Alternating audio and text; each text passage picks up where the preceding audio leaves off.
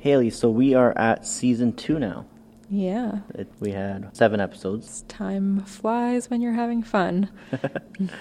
What's your favorite episode that we've done so far? I liked the episodes where we talked about the history of menstrual products. I learned a lot during those episodes. We definitely do sound pretty smart, even though it took us quite a bit of research to get us to that point. Mm-hmm. So now we are going into season 2 of Red Dot Project. What do we have in store? Well, you'll have to wait and find out. Leave them all in suspense. Yes, exactly. All right, perfect. Cue the intro.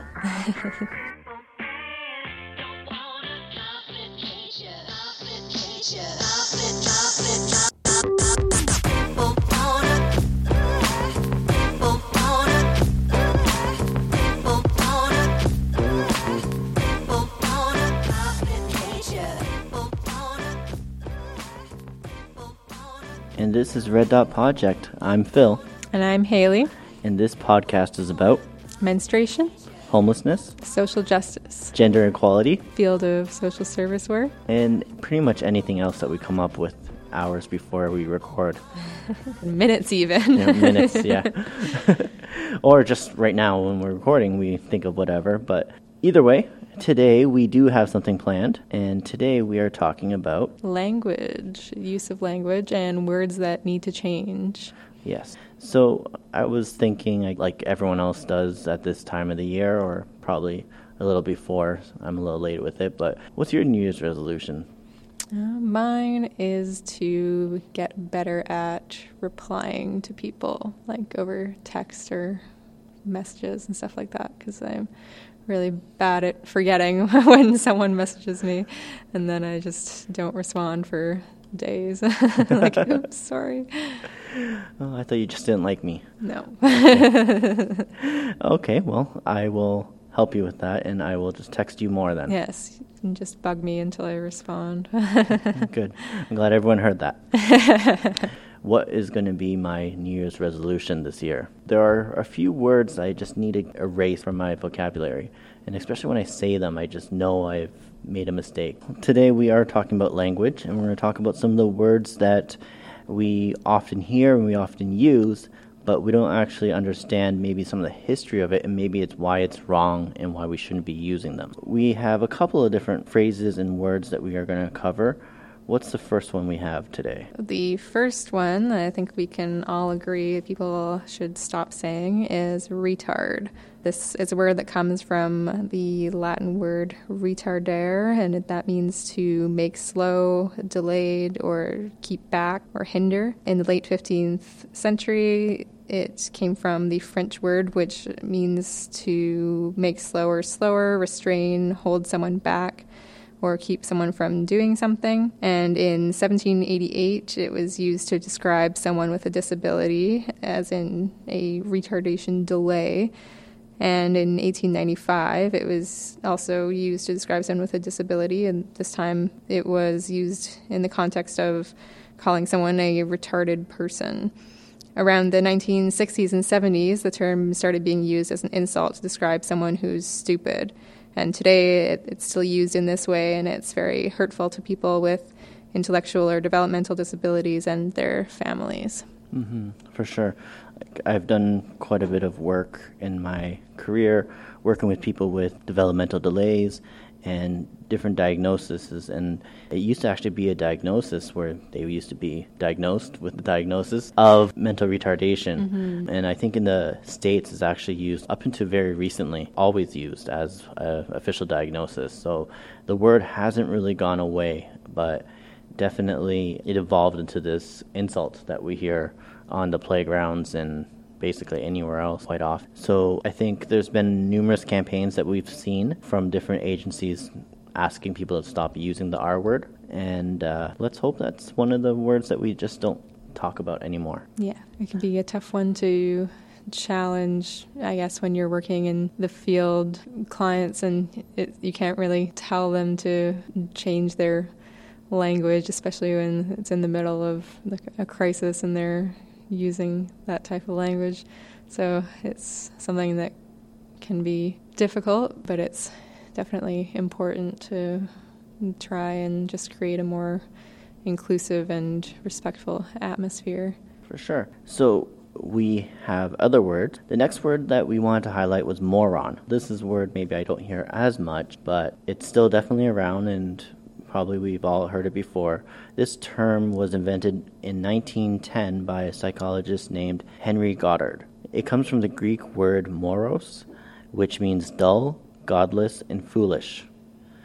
Henry used the term to describe an adult with the mental age of 8 to 12 on the Binet scale. He thought that all developmental, intellectual, and physical disabilities were products of a single recessive gene, and used the term moron to also describe someone who has low intelligence and displays behavioral deviance. He began using it in the early 20th century to describe someone who is stupid, idiotic, and foolish. The term is still used in society and is hurtful for those with intellectual, physical, or developmental disabilities and their families, as its origination was never an appropriate or politically correct term and has always been offensive. I think I read some other things about this Henry Goddard guy, like he was a pretty bad person. I think something about like he wanted to like send people off to an island that, weren't like the best of the best or something like that. So I don't think there's any reason to really continue using any words that he's invented if this is sort of where his mindset was at. Mm-hmm. Yeah. Yeah, I feel like I've heard of him before, but I don't remember where or why. Probably something of that nature. So what's the next one we have? The next word is lame, and this comes from the Old English word llama, not the animal, which means to be crippled, paralytic, or weak. And there's also a origination that's Proto-Germanic, and it's the same word. Llama means weak-minded. There's actually multiple originations from different languages, such as Norse languages and Dutch and Old Frisian. So the term lamb, which means to be broken, to break, or it also has derivatives meaning crippled. It has also been used to refer to sort of people who are disabled as a collective, like the lame, and can also mean to thrash, break, flog, or disable. When used to refer to people who are disabled, it was often used to describe people being crippled in the feet or hands, disabled by disease, imperfect, or socially awkward. And this was a term that was used this way, especially in Old English around the 14th century. In the 17th and 18th century, it began being used to describe mail or news that was old or out of date, and it is now used to describe something or someone that's uncool, unappealing, or inadequate, which is oppressive to those with disabilities because it was once used to describe people who were quote-unquote crippled. You don't hear it used in that sense, I guess, so much anymore, but the context is still there for anyone who knows the origins of the word, so it's still one of those things that just goes back to something that's not correct nowadays, that you probably wouldn't call someone if you knew what it meant. Yeah, and I think my understanding of how the kids use it these days is usually when they try to describe something that sounds uncool or something that's not what they want to hear. They'll just say lame. And it's too bad if that word is starting to be a little more popular again. We need to sort of cut that off right away before it finds its way back into our common vocabulary that we hear. On a side note, when you kept on saying llama, I was just thinking, do you know what the difference is between a llama and an alpaca? Not really. Me neither. I think we need to look that up. Yeah. We have our handy technician in the background. He's going to look that up for us. Yeah. Because llamas, like the animal, are so popular right now. Yeah. And like alpacas, there's all these like puns. It's like, alpaca my bags. Like, llama puns. So did Napoleon Dynamite have a llama or alpaca? A llama. It a llama, right? Yeah. I don't know. Okay. Tina. Do we have confirmation on that? Okay, so the difference are their ears. Alpaca's ears are short, spear-shaped ears, while llamas have longer banana-shaped ears. Okay, well, that's an easy one to start with. The size, alpacas are generally weigh in around 150 pounds, while llamas weigh as heavy as 400 pounds. Holy smokes. Okay, their faces. Llamas have longer faces, and alpaca's face is a bit more blunt, giving it a more smooshed-in look. Their purpose. Over 5,000 years, alpacas have been bred for fiber.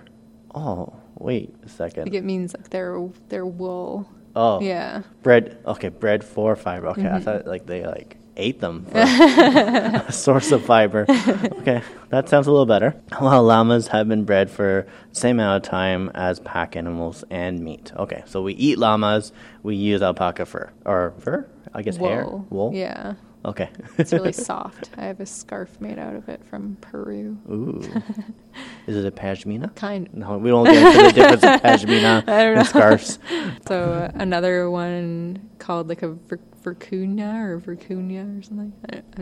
It's another... It's another animal in that family. I remember from when I was in Peru.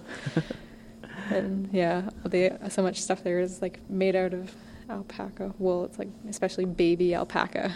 I guess they're the softest. Well, this is not a podcast about llamas or alpacas, as much as I'm sure you'd be listening intently on that. We are going to go back and look at the word crazy. So crazy originated in the 1570s to describe someone who is sickly or diseased, closely tied to the word insane, which is another word that isn't very good to use, and because a term for those who fall out of the societal norm of mental health. In 1580, in late 16th century, English term for broken, impaired, and full of cracks. So at this time, those who fell under this category were treated as deviant, evil, possessed, and often were chained and put in inhumane living conditions and were dehumanized. The term was to describe a person further marginalized, those suffering with mental illness, and used as an insult to describe any person who is behaving out of the norm. They are actually suffering from a chemical imbalance in the brain. So to be called something like crazy would not be something that would be fair to them if it's obviously there's something physical happening. And then when you use it just in everyday language, like how do we use it now? We hear people say things like, oh, that's so crazy, that's so cray. Do they usually say cray cray, or is it just crazy or cray? I'm getting a little too old for this. Should have done a little more research, but like we all know how we use the word crazy now. Yeah, I think this one especially has a gendered context because it's often used to describe women, especially at times when women are menstruating or going through another kind of hormonal change or imbalance. Like, oh, she's crazy, she's acting crazy. Yeah, and women used to be institutionalized or hospitalized for like being hysterical or having hysteria, and they would just really be experiencing something like a hormonal imbalance, something like postpartum depression or something like that, and they would just be considered crazy or hysterical. Mm-hmm. So it's definitely something that I think is more often used to describe women, and it's definitely something that should be changed. Yeah, and also another way it's used to describe women is when men want to justify maybe treating an ex-girlfriend poorly. They would say, mm-hmm. oh, she's so crazy, she did this to me, she did that to me, and then once she's labeled as the crazy ex-girlfriend, it makes it much more okay for them to, do things just, that aren't very nice. Dump them with no reason or dump them through text or just ghost them or mm-hmm. anything like that. It just gets justified when you label a woman as the crazy ex-girlfriend. Yeah, if a guy thinks that a woman is acting crazy, it's probably because of something that they did. So. Mm-hmm. Yeah, and this is the one word that one of many, but this is one of the words that I am really actively trying to get out of my vocabulary. Just when I describe something that's like sounds maybe either outrageous or sounds, extreme or something like that, and you just so easily say, oh, that's so crazy. And every time I say it, I catch myself and I'm like, oh, man. yeah, I do the same. And Yeah, it's just something that you have to think of an alternative word and then just try to replace it every time it comes up in a situation where you're trying to describe something that's just out of the ordinary or different, because even catch myself saying it like at work and stuff, and especially working with people who experience a lot of mental health challenges, it can be oppressive. So to try and take that out of my vocabulary. Yeah, for sure. And especially people who experience maybe some struggles managing their mental health, they've heard that term used against them so often that they could easily be triggered by it, because nobody wants to be called that in a real, I guess, by the definition of the term, because it's hurtful. And even when you say it as a joke to somebody who's been hearing that as a way to describe them in real life, in a serious manner, it can be very upsetting. Again, we hear more and more people are having challenges with their mental health more than ever, and you don't know who has heard some of those terms in a negative way. And if you just throw it around as much as we have been, you're opening yourselves up for situations where you're going to have to own your ignorance to being insensitive to other people's experiences, especially with that word. Okay, let's move on. We are going to look at a few words that are mostly pertaining to the LGBT community that we see in our everyday language, that we should probably find ways to either use them correctly, and in doing so, we remove the ways that we've been using them negative way. I think with words like these ones, people who aren't part of the LGBT community often use them as insults to call other people these words in a way to make them seem, I guess, they tie them to meanings such as not cool or not desirable and things like that. But when you confront people on using these words, they say that's not their intent. But when you actually stop and think about it, it's quite clear where it's coming from, and it's often coming from a pretty bad place. So the first one is when we say things are gay, or we say, that's so gay, or in a negative way, then we see a lot of times been thrown out a lot in a lot of different places. But the term in the word originated as describing carefree and bright. It was established in the 1960s as a term used to describe the male homosexual community. There's a great organization called the 519, and they describe the word as a person whose physical, emotional, spiritual attraction is to people of the same gender. Sometimes it's used as an umbrella term for the LGBT community, also preferred term for the gay community in place of homosexual. And so again, gay has become a negative descriptive word in society, and it's often used as a way to imply something is gay, is to imply that it's from the gay community, which is in the person who's saying it usually meaning it's from a bad place or a bad thing. The next one is queer. So the origin of this word is relating to sexual or gender identity that does not correspond to established ideas of sexuality and gender. In the late 19th century, queer was used as an aggressive derogatory term. Some members of the LGBTQ community have reclaimed the word and presented it as a positive and proud political identifier. It's kind of similar, the way that it's used sometimes is kind of similar to when people say, oh, that's gay, like it kind of means something is like weird or bad or like abnormal. As far as I know, I think the queer can also be used as an umbrella term as well. So you hear like the queer community, as much as it's also a specific identity, it's also used as an umbrella term. Yeah, or like gender queer, right? It just kind of refers to anyone who's non-gender binary, like who doesn't necessarily identify as male or female, covers sort of the whole spectrum. So the next word that we have is transvestite or tranny. The origin is defined as a cross-dresser. So this word, even though it's sort of within our society right now, we often mix up cross-dressers and transgendered people, and we use those words interchangeably still, which is not accurate because they're two very different things. So cross-dressers are males who may be gay or may not be, and they dress as females for the purpose of entertainment. Tranny is a derogatory term used to dehumanize transgendered people. Transgendered people are not drag queens, so that's something that we have to be very clear about and we understand. So for example, I know a lot of people get confused when they talk about someone like RuPaul, and now that he has that very popular TV show, a lot of people talk about it, about how that helps the trans community, but again, it's a very different thing. And then we have one more. All right, so the last one on the list is fag or faggot. The origin of this word is a term to describe a bundle of sticks or a bunch, and it grew into a negative and vulgar term that was used to target gay men predominantly. This turned into a term associating negative personality traits or actions when someone would observe a person behaving in a way that they thought signified that they were gay, then people would use the term fag or faggot.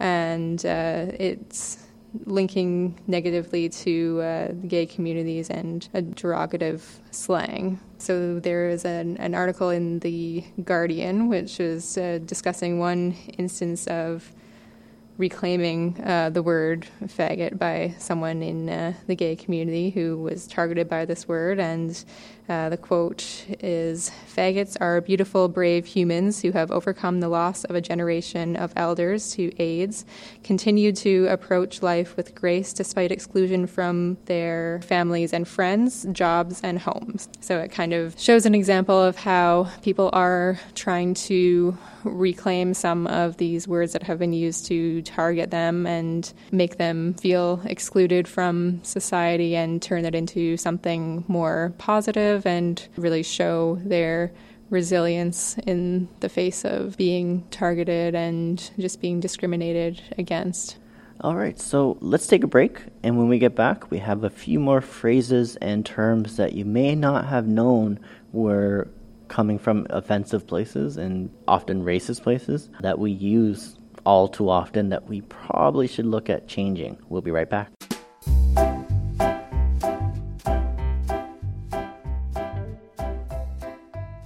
Haley, what's your form of content consumption?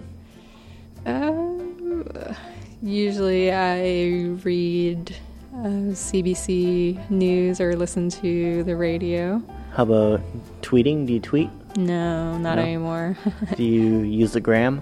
No, I've kind of become a very antisocial media person. Not like I'm against it, I just kind of stopped using it. Yeah, this is kind of turning into more of a How many cats do you conversation about social media. 0. I'm not allowed to have cats. My boyfriend is allergic.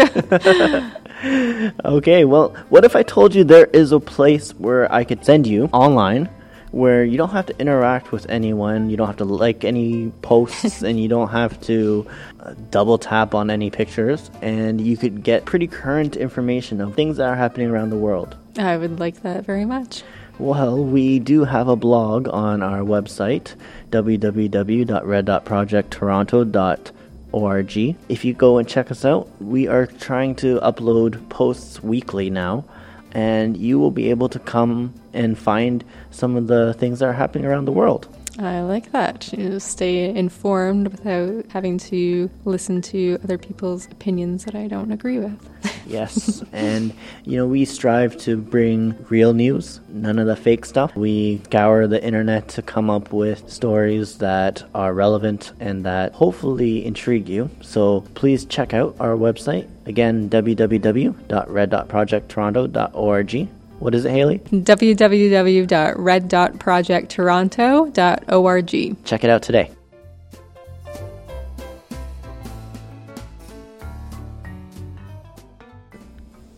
Welcome back to Red Dot Project. We are going to continue our conversation about words or terms that are perhaps politically incorrect and should no longer be used in 2019. So terms that we are going to talk about now are terms that are racially insensitive or prejudiced. Exactly. So the first one is one that we probably all used quite a bit, actually, and we just never really thought about it. But The first one I have here is gypped or gyp. So this is often a slang word that we use when we feel like we've been cheated or swindled, if anyone uses that word. It dates back to the 1890s. About 100 years before that, gyp was used as a university slang for a servant who waited on students. Other sources agree that this is probably associated with a term for gypsies or Roma people. So when often people complain that they were gypped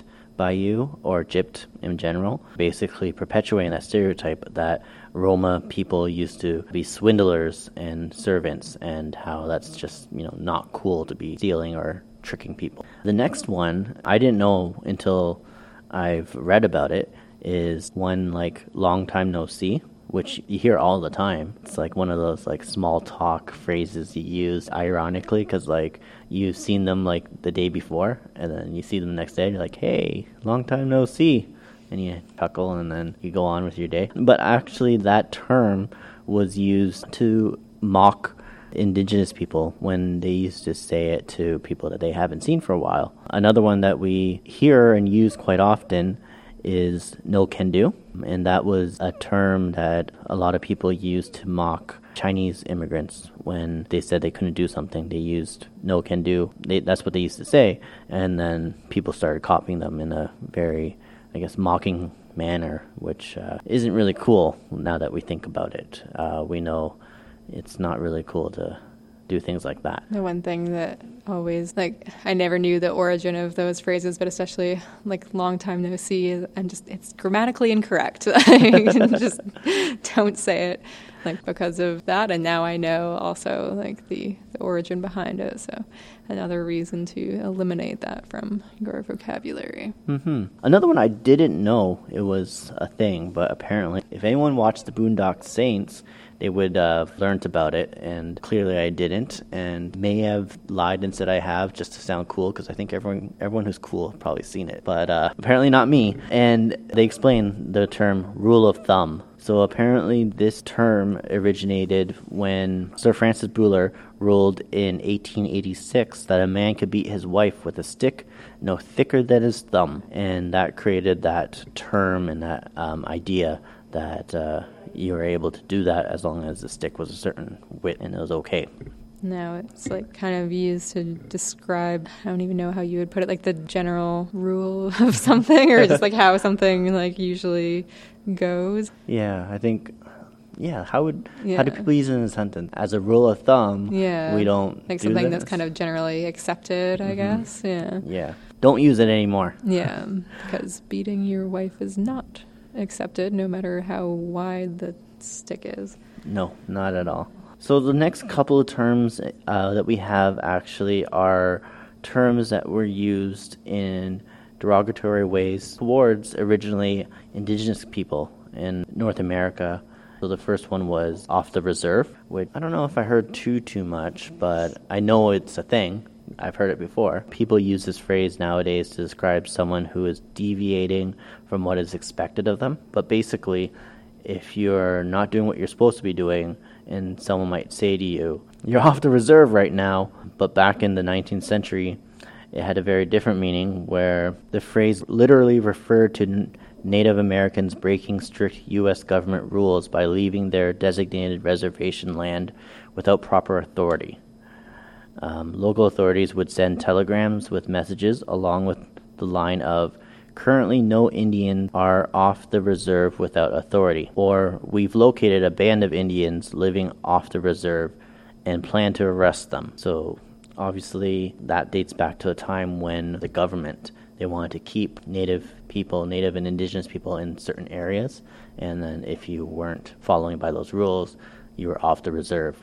So that's sort of how we carried it through when we tell people who aren't following through with what they're supposed to. I think it's also almost used in the same way as crazy. It's oh, you're off the reservation. It's you're doing something unexpected or kind of just not normal or whatever. Something that's just out of the ordinary. So I just feel anyone who still says Indian needs to get a serious lesson in Yeah. like history and just like indigenous studies. Like, how can you seriously still use that term in this year? Like, it's so outdated and inappropriate.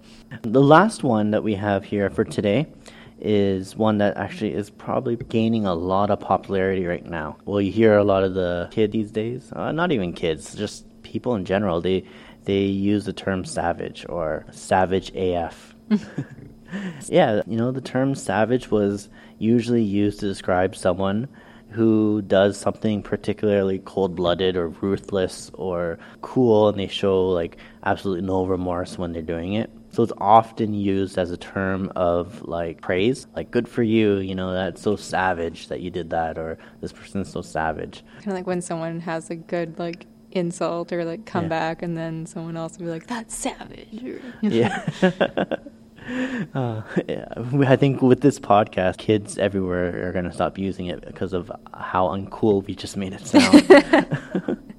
But that's okay, because historically, the word was used to dehumanize indigenous people over and over again. It was a way for the leaders in North America particularly to use this term to describe them as a way to make them seem like they're inhuman.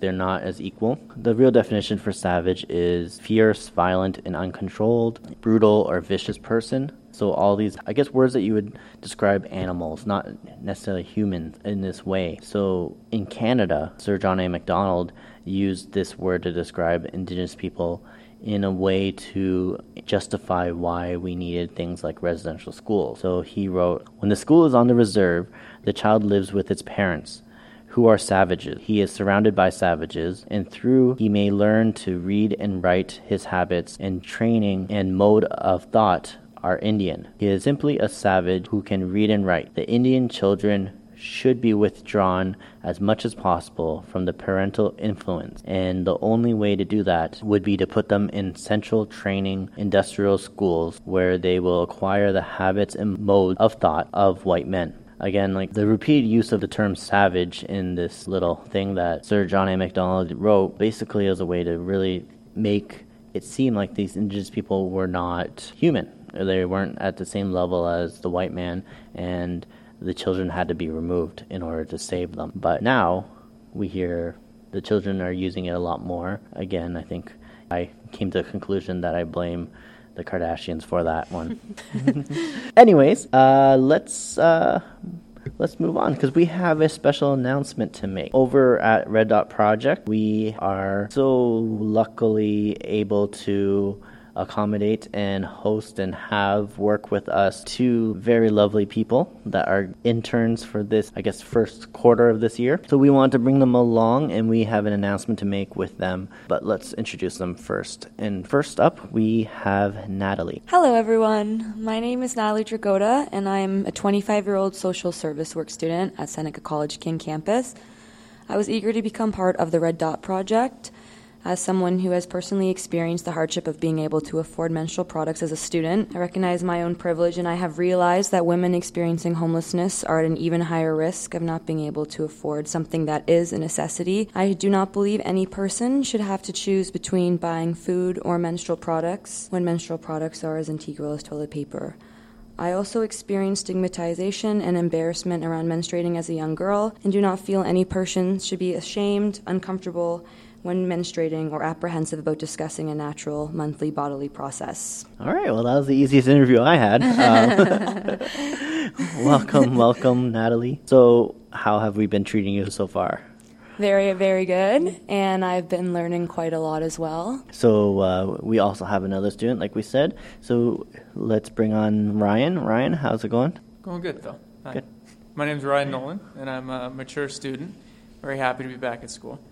I'm enrolled in the social service program as well, and I'm really happy and excited to be a part of the Red Dot Project. I think the biggest thing that I'll be focusing on is learning how to best become an ally and develop the skills that I'll need when entering the field. So, yeah. Perfect. So what have you been up to so far with us here at Red Dot Project? So on the weekend, we were lucky enough to do the Women's March on Toronto, which, although the weather was not so good, was quite a lot of fun. And we also went down and did the monthly kits. So we went down and handed out the kits. So to be a part of that was also quite an experience. I believe for both of you, this was your first experience at a rally, march, protest type event. What was that like for both of you? I think just to kind of see the scope and to kind of be in a setting with so many like-minded people. Even though the weather was not so great, everybody came out, and just the passion that was around it's exciting. Natalie? I found it to be extremely empowering to be there, and I really enjoyed the energy and the enthusiasm in the crowd and the fact that everyone came out regardless of the weather conditions. The sign of the march goes to the gentleman who simply put, patriarchy is for dicks. Big, bold letters. And he was very proud to hold that sign, and I think that one takes the cake for me. Natalie, is there any other sign that you saw that stands out? My personal favorite was big uterus energy. Yeah, you actually had a good sign that you made. Do you remember what it was? Yes, so on the sign that I made, I used a quote. I'm very sorry. I'm not going to be able to give credit to the person right now because I don't remember her name who originally said it, but the quote was, "I am not free if any woman is unfree, even if her shackles are different than my own." And I like it because it pretty much signifies that if there's anything going on around the world that is gender-based, because there's a unity in all of us, it affects all women. For sure, and that's such a third wave feminism, intersectional type of thing where like we are definitely needing to remember that we have, if not all women are moving forward, then women aren't moving forward. It's not okay to leave people behind. And so that's where we're at, and I'm really happy to see, at least within this march, the Women's March on Toronto, one of the big things that they really focus on is this intersectionality and ensuring there's good representation with all their speakers, that they are inviting and having this diversity up on stage and showing them to all of us, and they are able to talk about all the great work that they have been doing. Kind of speaks to the idea that there are a bunch of different issues and challenges related to sexism or gender discrimination like around the world, and not one of them is worse or the only one that women experience. So we kind of it's just different, right? Like everywhere. So we kind of have to take all of those different issues and challenges into account and try to eliminate them and not say we need to solely focus on eliminating one thing because that may not affect someone else as much as it affects you, and that doesn't mean that their experience is, invalid. So either of you or both of you, what was the Sunday like? Sunday was very nice. We walked around several locations in Toronto and went to several shelters and distributed some menstrual kits. So some of them were tampons, some of them were pads, and then other kits were mixed. It was nice because we got to speak directly with some of these individuals as well as talk to people that worked at the shelters as well. I think the coolest part for me, just kind of looking back on it, was really the first exposure to frontline work. And I think that even though there was not as many people out as I'm sure there is in the summer to interact with, just to kind of have that face-to-face interaction and see kind of everything coming full circle was awesome to be a part of. I still need to learn my way around Toronto. Me too. We aren't just having you here just to kill time. You two actually have an announcement you want to make, so now's your chance. Okay, so starting next week, we're going to be recording our own podcast. So the title of it's going to be Going with the Flow, and it's going to be talking about a lot of issues that we've been focusing on during our time at the Red Dot Project, and most of them will be centralized around the blog that we've been posting. Mm-hmm. Yeah, so what's going to be happening from now on, you're going to hear a podcast that will be mainly hosted by myself and Haley, and then the other week you'll hear one that's going to be hosted by Ryan and Natalie. And what difference there are is usually Red Dot Project will focus on one topic and go in a bit more detail, and then for your podcast will be a little bit more shorter bites of much more, I guess, current events that are happening that you two are writing about that you can find on the blog also. So check out the blog at www.red.projecttoronto.org, and you can find it there. And if you like reading, then you can read there, and you can listen to the podcast. Both works fine. So thanks, Natalie and Ryan, for stopping by, and we look forward to hearing more from you. Thank you. So Haley, that's the music playing right now in the background. You hear it? I hear it. Yeah. So it's been a while. So what does that mean? That means that we've come to the end of another episode of Red Dot Project, the first of season 2 and the first of many to come, thanks to our new lovely co-host. And yeah, looking forward to what this year has in store. Yes, me too. If you enjoyed what you listened to today, then please rate and subscribe to us, and you can find us on all the platforms that host the best podcasts ever, such as Apple and Google, and we're on Podbean, and we're on a couple other places probably too. So look around and you can find us, share us with your friends, let them know about us, and check out our website, check out our blogs, our social media. We have Facebook, Instagram, Twitter. We're just everywhere. So please support us, help us out. This is a means for us to get us to be able to discuss some of these topics that are really important to people within Toronto, and also discuss a lot of the work that we do in our daily lives, such as working towards advocacy and solutions for people who are affected by homelessness and menstruation in our city. So until next time, bye.